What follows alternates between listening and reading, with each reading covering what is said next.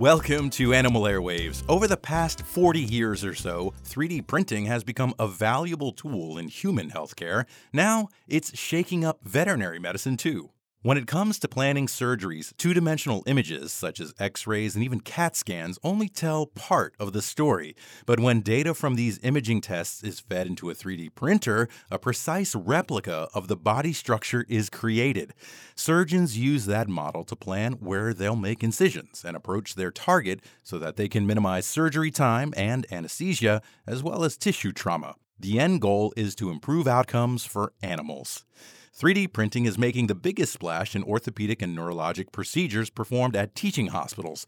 But with the technology growing by leaps and bounds, the possibilities may be endless. Animal Airwaves is brought to you by the UF Veterinary Hospitals, embracing the value of preventive pet care. Visit us at animalairwaves.com.